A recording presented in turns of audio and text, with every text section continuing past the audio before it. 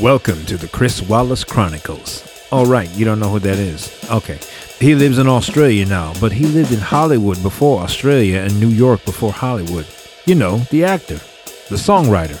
He was at ringside for the first Ali Frazier fight, Liza Minnelli's date one night. He used to smoke weed with Morgan Freeman.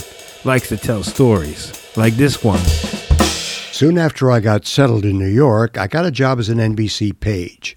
Tina Fey and Jack McBrayer have since turned that position into a punchline, but when I got there, guest relations at NBC was the quickest way into broadcasting, right after nepotism. Pages were the face of NBC to the public. We lined people up for shows, we seated them, we answered their questions, we greeted performers, and whatever else was required. After I'd been on the page staff for a while, they decided that there should be a new category of page, the information specialist. His job would be to sit in a booth in Main Hall and interact with the public. This had been a rotating position in the past, but some were better at it than others. Apparently, I was one of the ones who was better at it, thus I became the first information specialist. On Friday, the 22nd of November, I was coming back from lunch, and just as I got to the elevators in Main Hall, one of the starters was on the intercom. Kennedy's been shot in Dallas. He might as well have been telling the score of the Packers-Giants game. He was so matter-of-fact about it. By the time I got to the locker room and started to change into my uniform, the news bulletin was broadcast. I still had time before my shift began, so I went up to the newsroom. People were scrambling around, being professional, at the same time trying to keep it together. I saw Ted across the newsroom. He'd just been hired from the page staff to be a runner. We exchanged a glance. My eyes asked the obvious question. His gave the tragic response. Kennedy was dead. It hadn't been announced officially yet. I went down to Main Hall and took a quick walk through 30 Rock towards Fifth Avenue. Because everything had happened so quickly, and because it was the lunch hour, a lot of people were rushing through the building absolutely oblivious to the events in Dallas. They were completely innocent, unaffected, ignorant even. Then slowly, as the word spread, you could see everyone's pace slacken. No one seemed to be in a hurry anymore. There was no more noisy banter, no more laughter, only soft voices and the sound of heels clacking against the marble floor. I stepped outside. As I passed through the revolving doors, the first thing I heard was the toll of St. Patrick's Bell. Otherwise, the silence was deafening. The only thing you heard was the gentle hum of car motors, and then again, St. Pat's Bell. People were bursting into tears if they happened to make eye contact with each other as they passed. Others were like zombies. It was unimaginable, like the end of the world.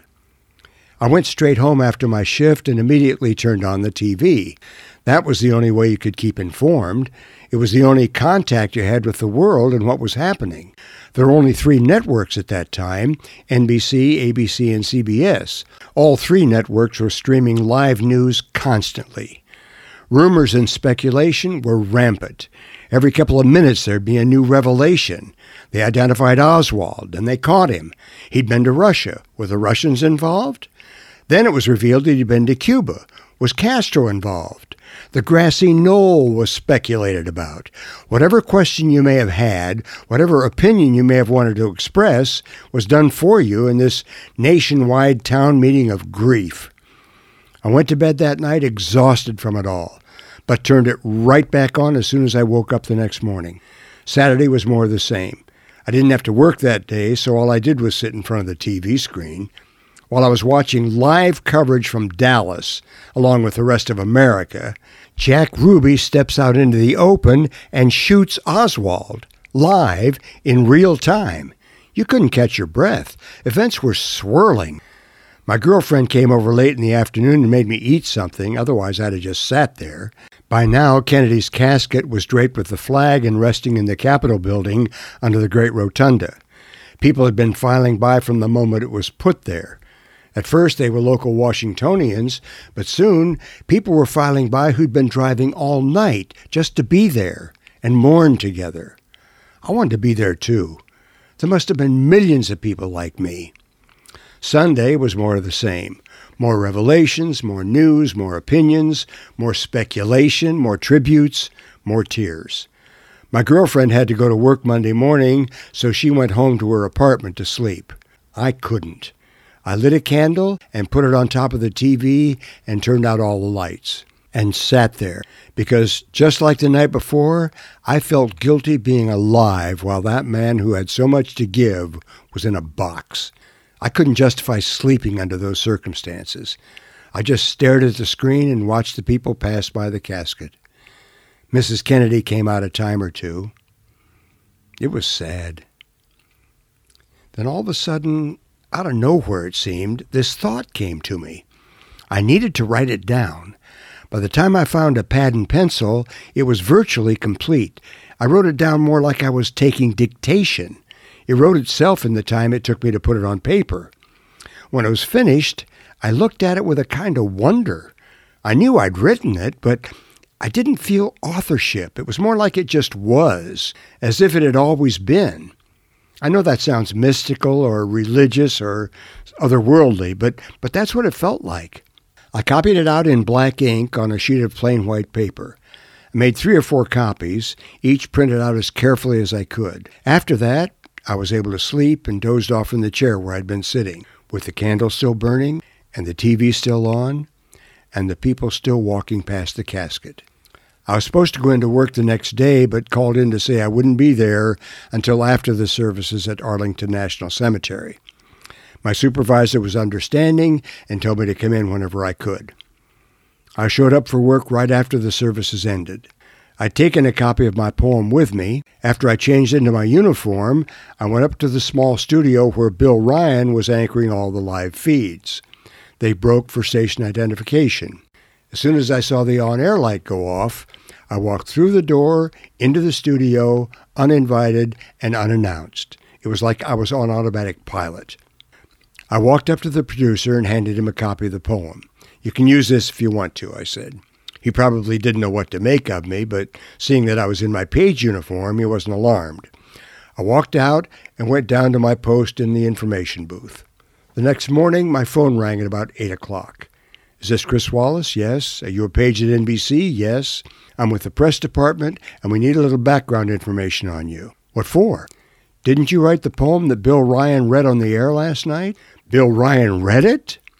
So I told him I did, and he asked me a bunch of personal questions like where I was from, where I went to school, stuff like that. He thanked me and was about to hang up, and I said, "Wait, can I get a copy of that release?" He said, "Sure." I still have it. In a couple of days, a letter arrived for me at Guest Relations from a woman in Washington, D.C., asking me for a copy of the poem.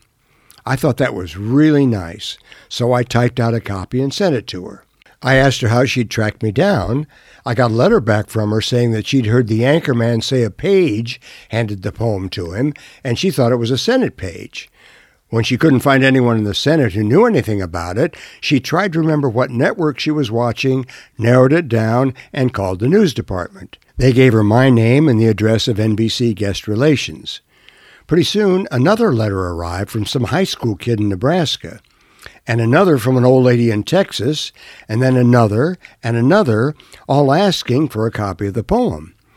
I went to the press department and told them I'd be happy to send copies out to all these people, but on my page's salary, I wasn't sure I could afford all the postage. They told me I could use their equipment to make duplicates, and if I addressed the envelopes, they'd take care of the mailing. I ended up getting literally hundreds of requests for that poem. And that was just from the people who tracked me down at NBC. One guy said he'd read it in a newspaper in Beirut. Another guy contacted me who'd seen it in Paris. It was as if my poem was NBC's official response to JFK's assassination. It got reproduced in yearbooks all over the country.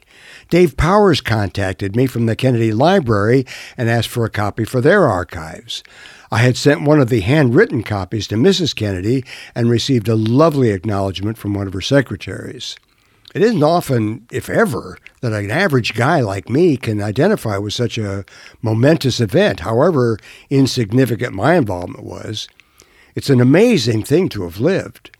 But I was totally unprepared for the attention. It was the equivalent of going viral, And that was in 1963. Imagine what it would be like today. The thing is, all these people that you don't know and never will know are touched by something you've written. And all you were doing is expressing your personal feelings.